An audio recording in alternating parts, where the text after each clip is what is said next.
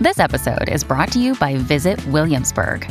In Williamsburg, Virginia, there's never too much of a good thing. Whether you're a foodie, a golfer, a history buff, a shopaholic, an outdoor enthusiast, or a thrill seeker, you'll find what you came for here and more.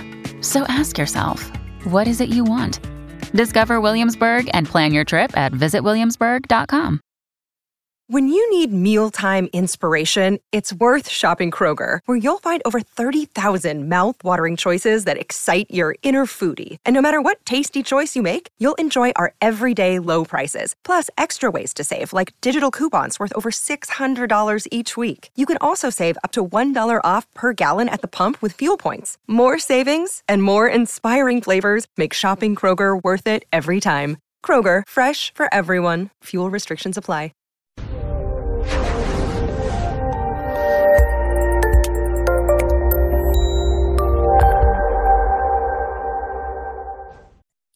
This episode was pre-recorded as part of a live continuing education webinar. On-demand CEUs are still available for this presentation through All CEUs. Register at allceus.com/counselor toolbox. Welcome, everybody. I'm Dr. Dawn-Elise Snipes, and today we're going to be talking about spiritual steps to happiness. And this is part 2 of 4 parts. I'm finding that I probably should have made it a little longer, but we're going to stop at 4 parts and move on to a different topic. I will remind you that spirituality is not necessarily just about, or not necessarily at all about, formal religion. Spirituality is about our sense of connectedness with the universe and our sense of awe and wonder at stuff and just how awesome and inexplicable some things are, but the fact that they are. So spirituality is really our awareness that there's something bigger than ourselves, however people want to define it. And whenever I do spirituality with my groups, I always preface any spirituality groups I do with that little discussion, but also pointing out that religion can be a part of spirituality if people want it to be. And if anybody in my groups has a particular religion and they want to bring information related to the topics we're discussing in from their scriptural texts or whatever, that's awesome. I think it's great that we can learn from each other and see the common themes, because regardless of the religion, most religions, I don't by all means know all religions, but most religions have similar themes of honesty and awareness and compassion and all those things. So it helps people create a sense of unity and harmony as opposed to separating one another. So anyway, moving on. Today we're going to talk about acceptance, honesty, and awareness and how it can help people live happier lives. Because we first have to become aware of what's going on around us. And we talked about this. Some of the stuff that we talked about last week is going to overlap with some of the stuff we talk about this week, and that's okay. There are different activities that people can employ. And what we're really working towards is that sense, or that sense of spiritual awakening and spiritual awareness. So sometimes we have to hit things from a couple of different angles. Once we're aware of what's going on within and around us, then we need to get honest with ourselves and other people about what we need and what we can and can't do. What do we have the power to control? Finally, we have to accept the dialectics of hardships with success, happiness with pain, and control with powerlessness. So let's start with awareness, because like I said, we need to get aware. Once we're aware of what's going on, then we need to get honest and go, okay, this is really happening, or this is what I need in this moment.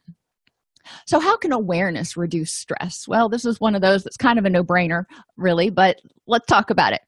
Awareness helps us become aware of ourselves, become aware of what we're feeling, thinking, what our urges are, what our body's sensations are. It improves our connectedness because we become aware of our influence and our impact on other people and their impact and the environment's impact on us.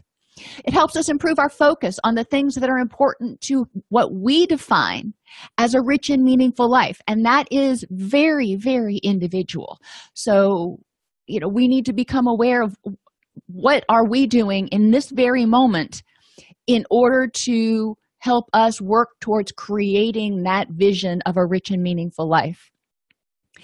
Awareness helps keep us from being led astray, because if we're not paying attention, if we're not aware, we can follow just about anything or fall for just about anything. So that's when we start talking about paying attention to those spidey senses. We make deliberate decisions guided by mind and logic instead of just emotions and instincts. All of those things are important, but it's important. And if you think back to dialectical behavior therapy, you have the emotional mind, you have the logical mind, and then you've got the wise mind, which combines them both. And that's really what we're trying to get to. But awareness is helping us become in touch with, trying not to define something with its own word. Awareness helps us become in touch with our emotions and our thoughts and the logic, so we can put them all into that jar of mindful thought. Awareness helps us become a good judge of character, and it helps us avoid mistakes. If you're aware and you're paying attention to what you're doing, you probably will get it right the first time. So if you remember, we talk in terms of spirituality in general, but since some people are Christian in your program, I share, because I come from a Catholic faith, that I share what I know from my religion, and people can take it or leave it. I also emphasize to people that they can also look at things in terms of good, orderly direction. How is whatever we're going to talk about in a second, how does this help me live good in a good, orderly direction? How does this help me keep moving in an orderly fashion towards my goals? So what the Bible says about awareness: if we confess our sins, he is faithful and just to forgive us our sins and to cleanse us from all unrighteousness. Okay, so for a Christian, that kind of makes sense. For someone who is atheist or non-Christian, how does that make sense? If we become aware of our mistakes, if we become aware of our inadequacies or things that we fail at or whatever, if we become aware of things that we feel guilty for, then we can do the next right thing. Good, orderly direction says figure out what to do to improve the next moment, and that will help us continue to move forward and hopefully learn from it and not make the same mistake again, which is sort of the cleansing us from all unrighteousness. Help us learn and move forward, not making the same mistake again. Proverbs says the purpose in a man's heart is like deep water, but a man of understanding will draw it out. And that helps us understand how ingrained our purpose is. And if we understand what our purpose is, then we can draw out that purpose and we can live that purpose. We can embody that purpose. That's good, orderly direction 101. So, that one's a little bit easier to wrap your head around from a secular point of view. Throughout the Bible, people are aware of God's miracles and actively seek him out with optimism and faith. Okay, again, that's a Christian thing. However, good, orderly direction throughout time, we've seen that people who are able to make effective plans and follow those plans and adapt as needed in order to continue on their goals, they've got determination and perseverance, that they typically succeed at what they're doing. So we seek out that good, orderly direction. We seek out that plan and that laser focus, and we have optimism and faith that if we pursue that course, we're going to achieve our goal. So how do we embody this? For 7 days, let's talk about increasing our awareness. Encourage people to learn mindfulness meditation, at least at one meal, but preferably at each meal. Encourage people to just take a check in with themselves, become aware of their feelings, emotions. Where are they coming from? Be curious about it. I'm feeling kind of blah today. Why am I not feeling happy? What could I do to feel happy? These are just curious questions. They're not judgments. They're just, I wonder why. Become aware of your thoughts. Are you in a negative place? Are you feeling overwhelmed? Are you feeling cluttered? What's going on in your head? And what are your physical sensations and needs? I know today, for some reason, I'm sleepy and I'm having a really hard time staying focused with what I'm doing. So I'm having to take extra steps in order to make sure I don't make mistakes. But that's being aware of what's going on so you can mitigate it and address it. encourage people, once they do that, you have the awareness of how you're feeling and what your urges and stuff are. Then you need to ask yourself, what do you need to do differently as a result of this awareness? If you recognize that you are exhausted, then maybe that means it's a day that you can skip going to the gym. For me, it's actually the opposite. When I'm tired, if I go to the gym, it helps get my blood flowing and push me forward. But that's when you ask yourself, what is it that I need to improve the next moment now that I'm aware of my status? And how does this awareness encourage people to reflect each day and over the course of the week? How does this awareness impact your day? Once you become more aware on a regular basis, not just once a day, but throughout the day, once you become more aware of how you're feeling physically, emotionally, cognitively, how does that impact your productivity, your patience, your energy levels, yada, yada? So this is something you can ask people, and this is generally just a discussion that we have in my groups. It's kind of loosey-goosey, no charts, no balls, no nothing. But talking about the different ways that becoming more self-aware improves our day and reduces our stress. All right, day 2 is awareness of those around you. And y'all know I'm a huge fan of the temperament sorter.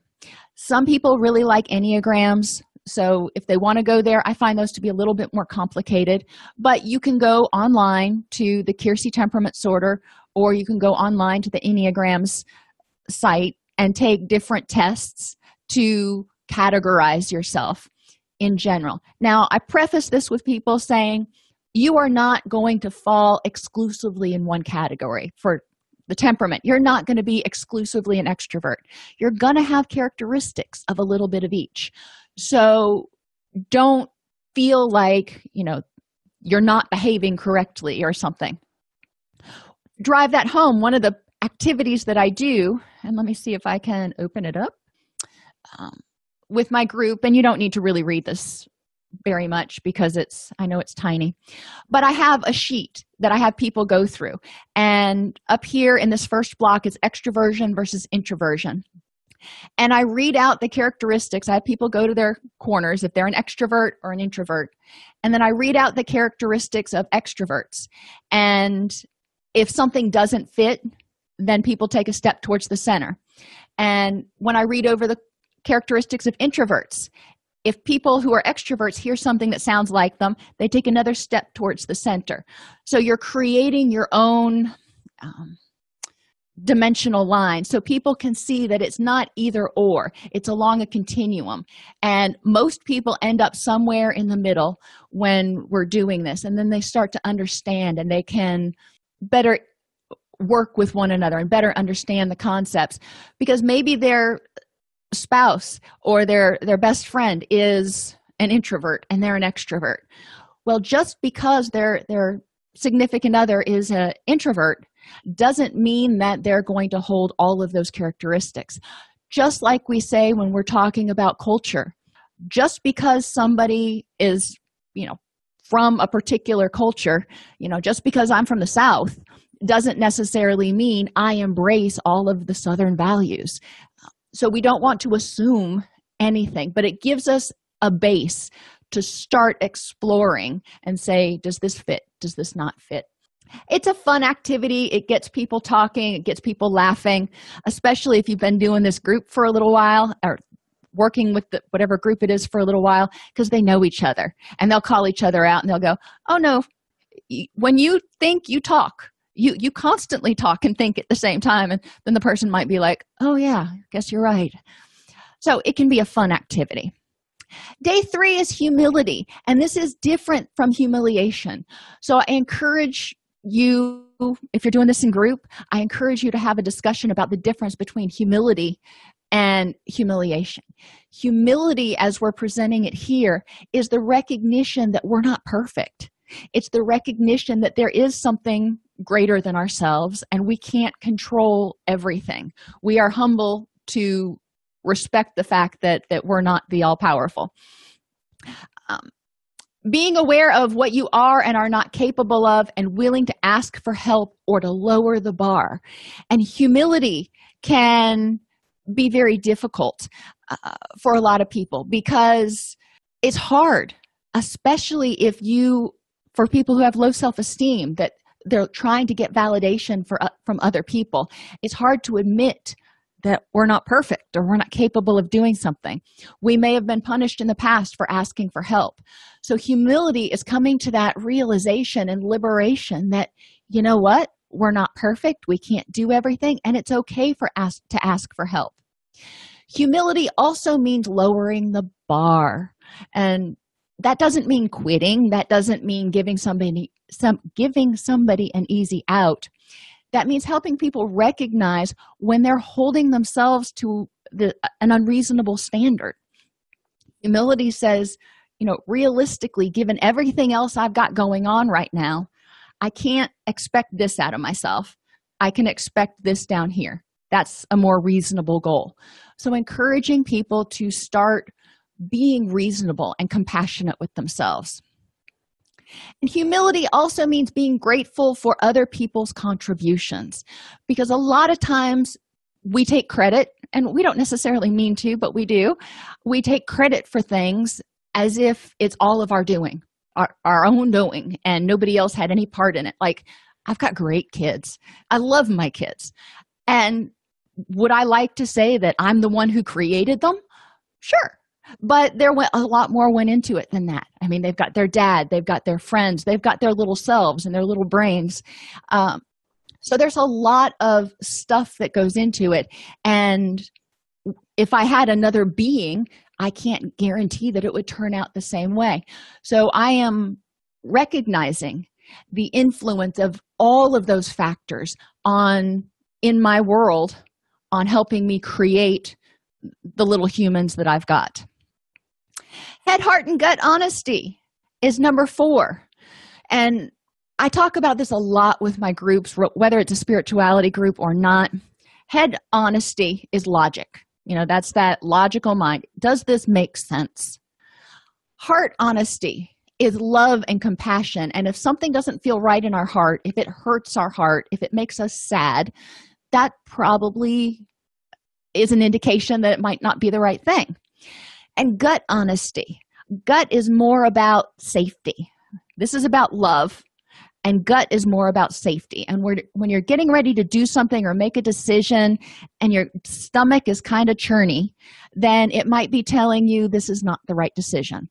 Or it might just be telling you you need to pay attention. But you want to have head, heart, and gut honesty. What's the logical response to this? What is my heart saying about this? And what is my gut, the gatekeeper, saying about what's going on? So in group, I'll have people identify 3 big decisions that they've made that they ended up regretting. And if it's a big group, we only do 1 decision that they ended up regretting. And it can be something like buying the house that they're in, or a relationship, or taking a job that they ended up really hating or something. Whatever it is. And we talk about head, heart, and gut honesty with that job or with that decision. When you made that decision, what was your head saying? What was your heart saying? What was your gut saying? And sometimes, all of them were in alignment and things disintegrated later on. That happens. But a lot of times people can look back and go, yeah, there was something in the back of my mind that was going, this is too good to be true. Or, I don't know, something seems a little off here. And that's okay. But it's encouraging people to pay attention to all 3 of those and not just write one off as jitters or something. We also talk about 3 big decisions, or 1 if it's a big group, people have made that they're very satisfied with. And we go through the same process. When you made this decision about where you were going to go on vacation for the holidays, head, heart, and gut honesty. What was your head telling you was the logical thing to do, or the most practical thing to do, or whatever? What did your heart say that you wanted to do? And what was your gut saying about all of it? And how did you come to the decision that, yes, this was the right thing, and you ended up being satisfied? And generally, head, heart, and gut honesty are more in alignment, maybe not completely, but more in alignment when people are satisfied with their decisions. So encouraging people to pay attention. Day 5 is gratitude. Become aware of the supports and resources available to help people live a rich and meaningful life. Too often, we're not paying attention to all the supports we really have out there. So encouraging people to create an inventory of what supports they have. And I will put up on the board people, finances, and other. And we talk about different supports and resources people have access to. A lot of the resources fall under people. What people in their life, and it can be significant others, it can be loved ones, it can be friends, it can be teachers, pastors, whomever, but humans that are in their life that can be resources that they can be grateful for, and they can recognize, you know what? I'm not flopping out here like a fish out of water. I've got people I can call on if I need to. Being aware of their resources and what they already have as part of their rich and meaningful life. So they're looking around going, I didn't realize it, but I'm halfway to where I wanted to be. That's pretty awesome. Too often we spend time thinking about the future instead of paying attention to what we actually have in the moment. So this gratitude exercise can be really enlightening and inspiring for people. Day 6, making my mark. Thinking about and becoming aware of how we've impacted ourselves, through our own thoughts and our own actions, the earth and other people. And this is a image of Bronfenbrenner's ecological model. But we look at the individual and how has their gender, their age, their health, etc., impacted who they've become and who they are. And how have they, the individual, impacted their family, and how has their family impacted them? How have they impacted their school or their work, and how has that organization impacted them? And back and forth. But I want people to recognize how they've impacted things, and then I ask, how could you? How could you impact those things, your family, your church group, your neighborhood, in a positive way in order to help create that rich and meaningful life, in order to create that little sliver of peace and contentment, utopia, if you will, in their little sliver of the world. You may not be able to change the state. You may not even be able to change the city, but you can do things to enhance and improve and make your neighborhood the type of place that you want to live in. And day 7, awareness. Couldn't get through awareness without taming that monkey mind, because when our monkey mind is going here, there, and everywhere, we're not paying attention to the now. Our mind is constantly getting pulled. And think about being in a preschool classroom. Love preschoolers, but it's exhausting. Oh my gosh, because you've got 15 children and they're all wanting something different and they're all vying for your attention at the same time. This is kind of like monkey mind. You can't concentrate on writing a paper or doing anything when you've got 15 little preschoolers that are vying for your attention and that you feel like you have to pay attention to. Encourage people to practice being aware of what they're doing in the moment. Start with something easy, like watching television. That's not hard. Paying attention to what they're doing in the moment instead of watching the television and thinking about, I should check my email, or did I get that laundry done? Whatever it is. Focus on the moment. And then when the commercial break comes on, they can get up and check the laundry. When you're driving, this is a great time to focus on taming that monkey mind and paying attention to where you're driving, how you're driving, what the other drivers are doing. And then when you're doing something a little bit more mundane, like doing your documentation. During these times when your mind starts to wander, encourage people to just bring it back without judgment. And some mindfulness practitioners would disagree.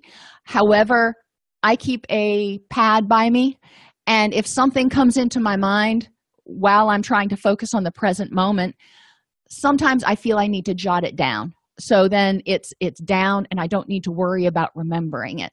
Otherwise, it'll keep coming back and going, hey, don't forget, and tapping me on the shoulder. Honesty. Why does honesty logically make sense? Again, this is a pretty obvious one. When we are honest with ourselves and about what we need and want, we can better attend to those issues. So that makes it a lot less stressful. If we know that we're feeling tired, if we know that we're feeling unfulfilled, then we can address those things. When people are honest with others, they're more likely to get their needs met. If I'm honest about what my needs are and I don't expect people to read my mind, more likely to get my needs met, which is going to reduce my stress and increase my sense of connectedness. And I also don't have to keep track of a bunch of lies, So one activity that you can do is the consequences of dishonesty. And this isn't one of the 7 activities. This is just when you present the concept of honesty. When you are dishonest, and again, this is a good flip chart one, emotionally, how does it affect you when you're dishonest with people about something, and when you're dishonest with people about your needs? I separate the flip chart.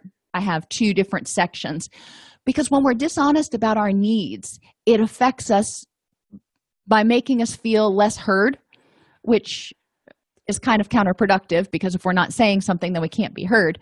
So that's what I'm getting at, is to encourage people to start to realize that in order to get your needs met, in order to be heard, in order to get support that you need, sometimes you got to tell people, because they're not going to get it. My daddy always used to say, if you need something, you need to tell me outright, because I don't take hints. And he was right.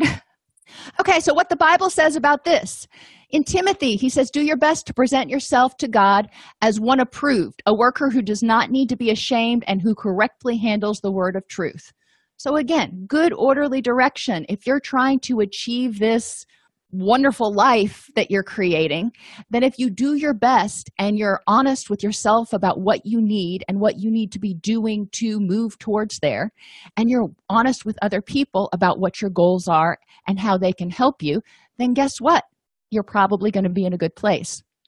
Ephesians talks about you must speak truthfully, since we are all members of one body. We talked about that a lot last week. We are all part of one universe, if you will. And if one part of the body, one part of a machine, one part of the universe starts to go astray, then it can muck up the works, if you will. So recognizing that other people depend on you, and when you're dishonest, it affects everybody else. In Proverbs, the one whose walk is blameless is kept safe, but the one whose ways are perverse will fall into a pit. If you're lying, you're likely going to get trapped or caught up in your own lies, and you're going to trip over yourself, and you may lose people's respect. You may find yourself very unsupported and very isolated. Proverbs again, to do what is right and just is more acceptable to the Lord than sacrifice, which to me means it's better to be honest and do the right thing than to make amends later, to say, oops, sorry, and try to make up for it. Again, that can really reduce stress. If we just practice doing it right and being honest from the get-go, then we don't have to apologize. We don't have to make up for things. In John, he says, if we confess our sins, he is faithful to forgive and cleanse us from all unrighteousness, we talked about.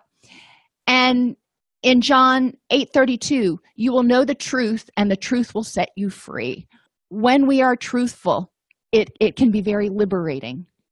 So day 1, honesty with yourself. Encourage people to identify their values and virtues and work diligently each day to live by them. We're not going to achieve perfection every day, any day probably, but if we're working towards those things, then it will help us a lot. Oh, hush. Okay. My proxy server's down. Anyhow, virtues can be things like family-oriented, intelligent, creative. What things about you are important? What things are awesome that make you who you are? What things describe the person that you want to be? So if you want to be family-oriented, if you want to be a dedicated worker, if you want to be dependable, yada, yada, you can see some of them down here. Then what can you do each day in order to work towards that? If you could change one thing about yourself when you're looking at yourself and what values and virtues that you embody right now versus what you wish you embodied, if you could change one thing about your life, about yourself, and about the world, what would you change? And that can be a really interesting conversation to have, because we're not talking about just our own, what we need to change in ourselves. We're talking also about, if I could change one thing in my life right now, I would say, I wish I hadn't made this choice, or I wish I were at this place. Okay, why? And that's one of those curious questions we can start talking about and exploring why that particular change is important to that person. Day 2 is honesty with yourself. Encourage people to do a self-esteem inventory and become okay with the fact that they're imperfect. We're all imperfect. And I do the self-esteem inventory with my group because I want to show them that I'm accepting of the fact that I know I'm imperfect. And there are things that I work to change every single day because I strive to grow. So we look for areas of improvement based off our values and virtues. And self-esteem inventories are a dime a dozen on the internet. You can pull some of them out, or you can use the values and virtues activity from the day before and help people figure out, these are the values and virtues that I want to be, that I want to embody. This is my ideal self. And this is my current self. Which ones do I need to work towards, and how can I work towards, for example, being a better friend or being more dependable or more open-minded? What can I do? Day 3, honesty with others. Oh my gosh, about your needs, wants, and feelings. And this is terrifying for some people. So I encourage them to pick a safe person. You don't need to be brutally honest with everybody about everything from jump. Pick one person that you feel you can be honest with. And practice stating your needs and not expecting mind reading. And we talk a lot about mind reading during this activity. And I have people share 1 or 2 examples of when they've expected somebody to read their mind. Holidays are a perfect time. When you expected your significant other to get you a certain present and they didn't, and you were disappointed. So my question is, well, did you tell them what you wanted? And generally the answer is no. I had talked about how it was really awesome. Well, sometimes that doesn't translate into, I want this for my birthday, or I want this for Christmas. I encourage, for presents and things, I encourage my kids to always keep a running list, wish list in Amazon or Target or somewhere. That way, when grandparents want to know what they want, then I have a place that I can refer them to, because my kids' wants and needs, their wants at least, and interests change pretty frequently, as do most children. Other things, when we expect mind reading, if you expect that your roommate is going to clean up the dishes off the coffee table at the end of the night or whatever, and they don't do it, then you get frustrated because they didn't clean up after themselves, it just seems, quote, so obvious. Well, that's expecting mind reading, because they didn't necessarily grow up in that same environment where they were expected to put their own dishes away. So encouraging people to start looking at times when they've gotten frustrated and asking themselves, did I communicate my wants and needs, or did I expect the person to just know what I wanted? The other part of this day we can talk about is seeking first to understand yourself and the other person. What is it that I want and need? What does this person want and need? And then to be understood. How can I communicate to this person what my needs and wants are to create a win-win? Thanksgiving dinner or holidays typically are a big time for these types of discussions, when you have one spouse who has certain wants and needs and another spouse who has wants and needs. And, for example, I recognize that, my husband wants to go see his family on the holidays. And then we start talking about, okay, how can we create a win-win where we both get our wants and needs met? So I'm recognizing it's not just all about me.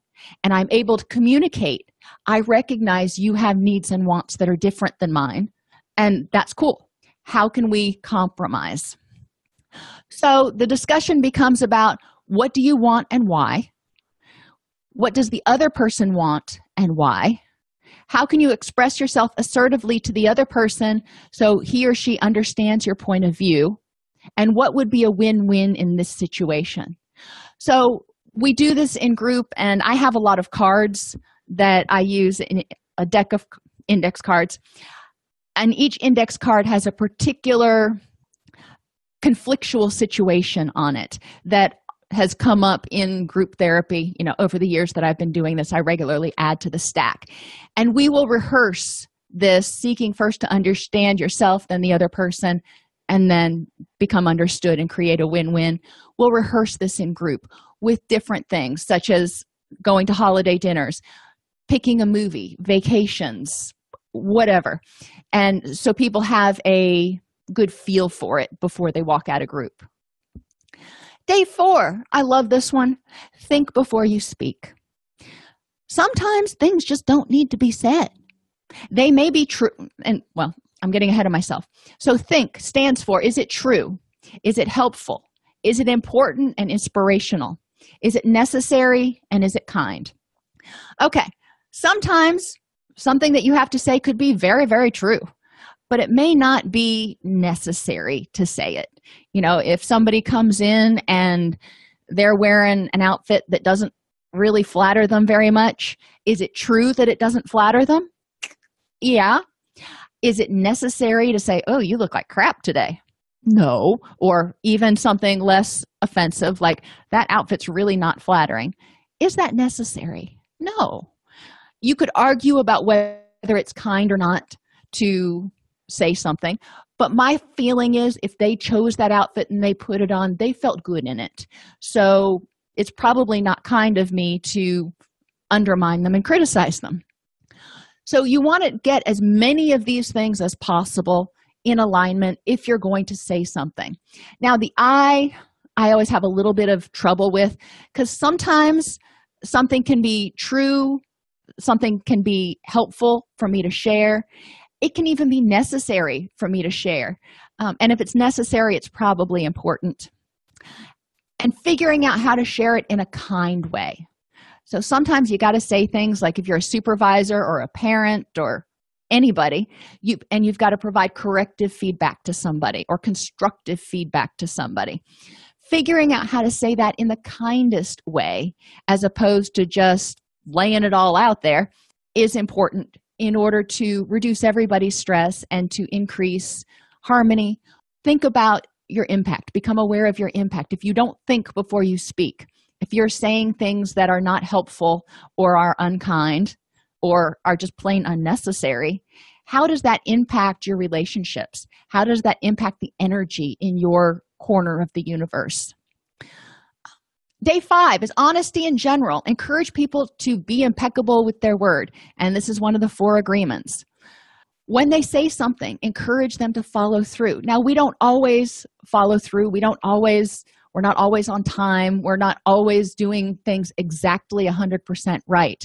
So when we don't, one thing I read on my social networking last week, and I loved it, and it has obviously stuck with me, is to replace sorry with thank you.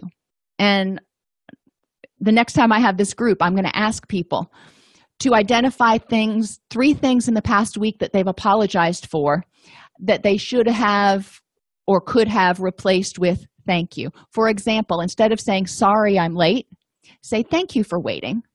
Instead of saying, sorry, I forgot, you can say, thank you for reminding me, or thank you for being patient until I can get it done. So trying to find ways, if you're getting ready to say sorry, think about, is there a way you can say thank you instead to provide support and encouragement or reinforcement for the person who's being tolerant of whatever your mistake was. And this also helps us take responsibility for our actions, because sometimes when we say sorry, it's like sorry, and then you do it 6 more times. It seems like if you change the semantics to thank you for being patient, then it may encourage people to take more responsibility for their actions. I don't know. I'm just thinking. Day 6, don't take things personally. And this is honesty, because sometimes we're not honest with ourselves about what we can and can't control and what our part is in things. So when there's a problem, present both sides of each issue to engender objectivity. So if you're having a disagreement with somebody, or if your boss was particularly snarky one day and you're like, where did that come from? What did I do wrong? I must have made him mad. Before you go down that tizzy hole, present both sides of each issue. Step into his shoes for a second and go, what else might have caused my boss to be snarky that day? Probably going to come up with a lot of things once you actually step into his shoes. So that helps you get honest with yourself and not take things as personally. Be honest with yourself about what parts of situations you are and are not responsible for, and what things you can and cannot control. So after you do that activity and you put yourself in his shoes, then you can step back out and go, okay, I probably wasn't responsible for that because I don't think I did anything that was offensive. I can't control his day and I can't control how he feels. What I can control is my reaction to it. And encourage people to remember that what other people do is usually because of themselves or their reactions to situations, not you. So if somebody reacts poorly to something or is unable to support you for some reason, it doesn't mean that you don't deserve support. It doesn't mean that you deserve criticism. It may mean that they are not able to provide the support. They just don't have the tools to be able to understand that situation. It may mean that they're having a particularly bad day and they just don't have the patience to be able to take a step back and go, okay, so-and-so needs me right now. And day 7 is honesty and freedom. Just pondering how honesty helps people free themselves to be themselves and to achieve their goals. If I'm not trying to be a chameleon, if I'm not trying to say what I think Sally wants me to say and do what I think Tommy wants me to do, then I can do and say the things that are important and kind in order to help me work towards my goals. And it's extraordinarily liberating when I can start being honest with myself and others about my needs and thoughts and wants and be okay with that, even if they don't agree. And finally, acceptance. This logically makes sense that it can improve happiness because we can dislike situations and still accept them. We talked about this in acceptance and commitment therapy for trauma. Finding ways to accept those things that are beyond your control to change provides freedom from having to fight against the realities you find disagreeable, uncomfortable, or painful. So instead of fighting against something, like when you have to get a shot, this is an uncomfortable, unpleasant situation. Now, I can fight against that shot, but guess what? If I do, I end up with a bruise and my shoulder hurts for the next week. If I don't fight against it and I just accept it, then I generally don't tense up and have the same issues. So what the Bible says, Joshua, have I not commanded you, be strong and courageous, do not be frightened and do not be dismayed, for the Lord your God is with you wherever you go. And that encourages some of us to accept that bad things are going to happen. However, we have the ability to emerge victorious and not to get too caught up in the minutia. Ephesians, with all humility and gentleness, with patience, bearing one another in love, eager to maintain the unity of the Spirit in the bond of peace. Humility and gentleness and bearing one another in love. That's accepting everybody for who they are instead of trying to change or criticize or subvert people. How much would that reduce stress in your life if you just accepted people for who they are with the tools they had and believed that they were doing the best they could at that point in time? Romans, therefore, welcome one another as Christ has welcomed you for the glory of God. Again, that open arms, welcoming acceptance of people without trying to change them, saying, I accept you for you and your imperfectness or imperfection. James 1, 2 to 4. Count it all joy, my brothers, when you meet the trials of various kinds, for you know that the testing of your faith produces steadfastness. And let steadfastness have its full effect, that you may be perfect and complete and lacking in nothing. So this can help us face trials. We can recognize that things may be difficult. However, this can help us grow and become stronger and wiser and all those wonderful things. So we become more complete and more evolved, if you will. Proverbs, trust in the Lord with all your heart and do not lean on your own understanding. Sometimes you just have to accept that things are. There's no good explanation. And in Job, the whole book of Job is about Job's trials, and he was a really good guy. And he just kept going, I don't understand, God. It seems like you're punishing me, and I don't know what I did wrong. Yet the entire time, he did not curse God for what was going on. A couple of times he said he wished he was dead, but he didn't curse God for what was going on. He accepted what was happening. And he said, shall we not accept good from God and not trouble? Encouraging people to accept the fact that pain is a reality of life. So day 1 for acceptance, it is what it is. How can I improve the next moment? Encourage people to practice using radical acceptance. When something good happens, it is what it is. Let me keep going. When something bad happens, I got a flat tire the other day. It is what it is. How can I improve the next moment? What do I need to do to get my tire reinflated and get back on my day and on my path to accomplishing my goals for the day? But radical acceptance helped me there, because I could have gotten really upset about everything that was going on, and I don't have time for this, and yada yada yada. That wouldn't have done any good. That whole temper tantrum would have just wasted a whole lot of energy. So instead, I called my husband and I'm like, my tire's flat as anything, and I had a big old bolt in it.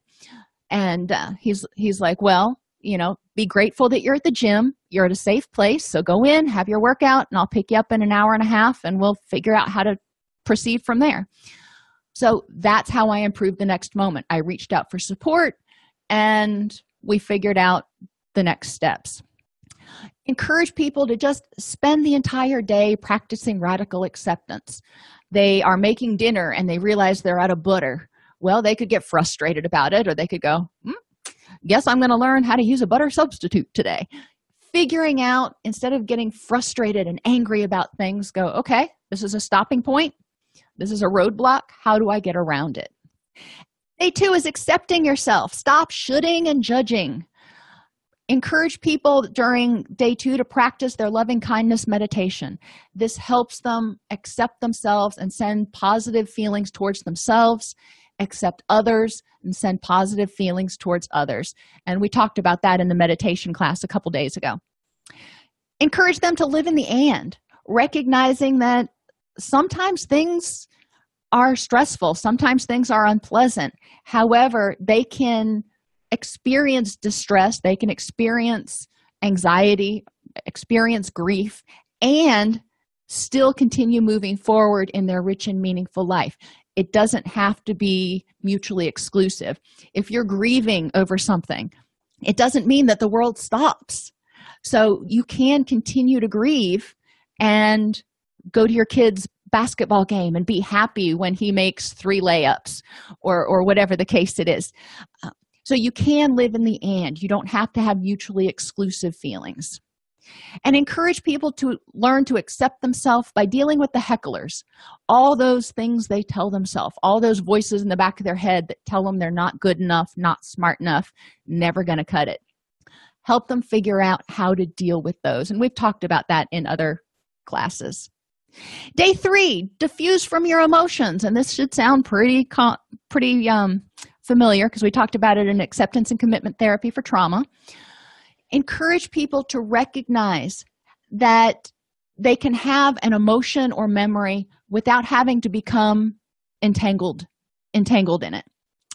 And I'll share with you animals in general, I have a soft spot for, but I'll be driving along and I'll see a turtle on the side of the road. And we have a lot of turtles on the side of our road that leads out of our subdivision. Unfortunately, that road is very windy and has zero shoulder. I mean, it's a drop off. It's not even just grass, it's just a drop off. So there's nowhere to pull over until you get to the next neighbor's driveway. And we live out in the country, so that's quite a ways away. And sometimes I'll see a turtle and I really want to pick it up and move it out of the road so it doesn't get squished. But it's not safe for me to do that for some reason. And I can either battle with myself the entire way to work about whether I should have stopped and walked 300 yards in my heels down the road in order to move a turtle, or I can say, I have to trust and have faith that Mr. Turtle will go back the right way and not become squished Mr. Turtle. But I can let that turtle represents discomfort for me because it makes me nervous that he's there, but I don't have to get entangled in it. I can say, you know what? I can't deal with that right now, or I'm choosing not to get involved with Mr. Turtle right now. Day 4, affirmations to help people live in the and. And you're going to get tired of me hearing me say this, just like you get tired of hearing me say, it is what it is. However, living in the and is a great concept. Encouraging people to find affirmations that they can tell themselves throughout the day, such as, I'm not a bad person when I act badly. I'm a person who has acted badly. Encourage them to separate, unhook from that action. They are a good person. They made a bad choice. I would better not define myself entirely by my behavior, by others' opinions, or by anything else under the sun. So it's better for us to define ourselves by who we are, not by external factors. I have many faults and can work on correcting them without blaming, condemning, or damning myself for having them. We all have faults. Be curious. Look at it and go, all right, well, that's not ideal. What can I do to improve it? Instead of going, you are so useless. Big difference. Encourage people to look at their faults or what they perceive as their inadequacies with curiosity and go, okay, how can I solve this problem? Day 5, learn from all parts. I love this activity. And this is another one that I do flip chart pages for. What can your emotions teach you? When you have anger, what can it teach you? When you have happiness, what can it teach you? Well, for those two things, they're pretty obvious. Anger teaches you about things that you perceive as threats. And then you can go down a little further and explore why you perceive those things as threats.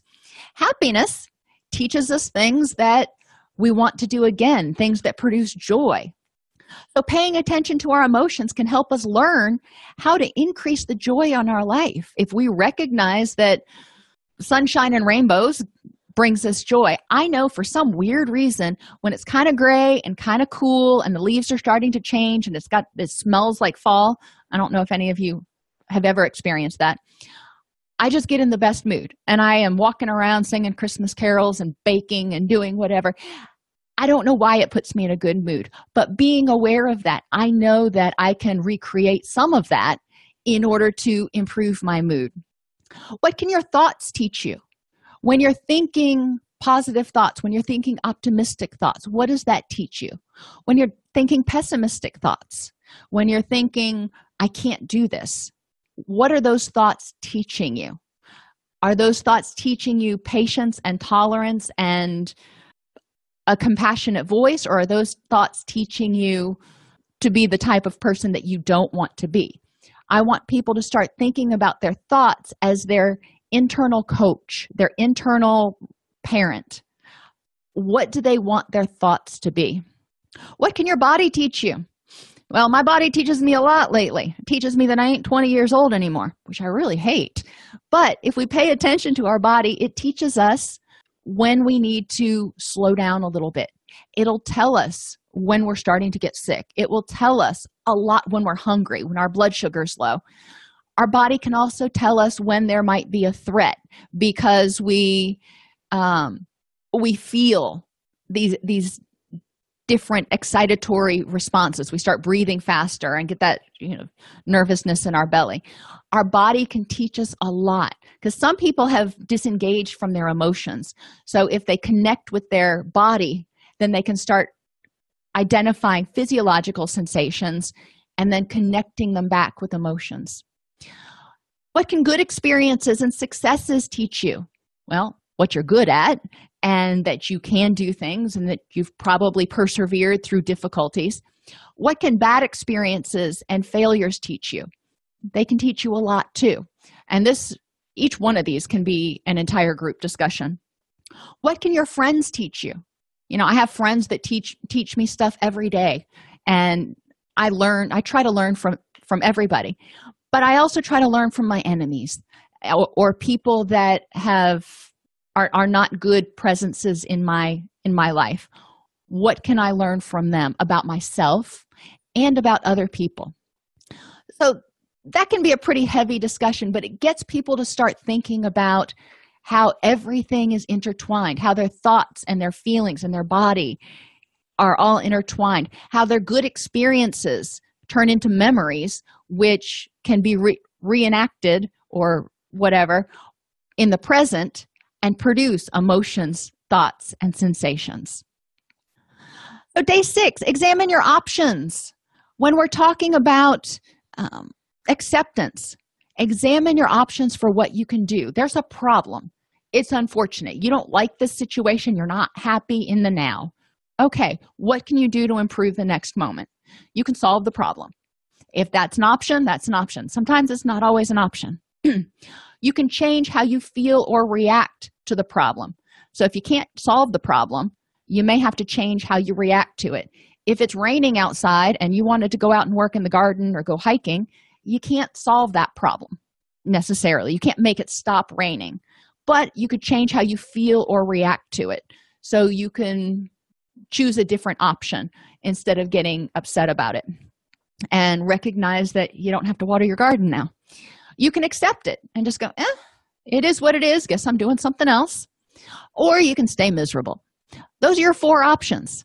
So encourage people to remember to look at these options. And again, if they can put it on an index card, because sometimes things get lost on our tablets and our mobile devices. Just for this day, carry around that index card, and when they run into something that's frustrating them, encourage them to examine their options. And day 7, acceptance and change, recognizing that radical acceptance has 3 main components: seeing reality, accepting reality, and moving forward. So you've got radical acceptance right here. So you can have self-improvement and self-acceptance. Those are 2 kind of opposite things, because I want to accept myself for who I am, but I also want to improve. How can you combine the 2 of those? Well, you can combine the 2 of those by saying, I am my best self in the moment, and I am good enough. I can be better, but I am good enough as I am. I am acceptable and I am lovable, and I can work towards growth and enhancement later. So honesty, awareness, and acceptance can help us reduce stress by helping us realize our power, realize what we have control over, realize that we're good enough, be grateful for the things, and become aware of the things that we already have in our life that we can be grateful for, instead of always looking towards the future for life will be okay when this happens. Well, what about life is okay right now? That helps reduce stress, because people start recognizing that, okay, it may not be the way I had anticipated, but I've got some things going for me right now. All righty, everybody, are there any questions? Have a very happy Thanksgiving. If I don't see you or in tomorrow's class, please remember that if you do need another live CEU this week, we are doing it at noon Central Standard Time, 1 o'clock Eastern Standard Time tomorrow, which is Wednesday, in order to make sure that we got in our 2 webinars this week. And remember, just log into allceus.com and go into the classroom and you can take your test. If this podcast helps you help your clients or yourself, please support us by purchasing your CEUs at allceus.com or getting your agency to sponsor an episode. A direct link to the on-demand CEUs for this podcast is at allceus.com/podcast CEUs. That's allceus.com/podcast CEUs. To sponsor an episode of Counselor Toolbox and reach over 50,000 clinicians per week, go to allceus.com/sponsor. Thank you.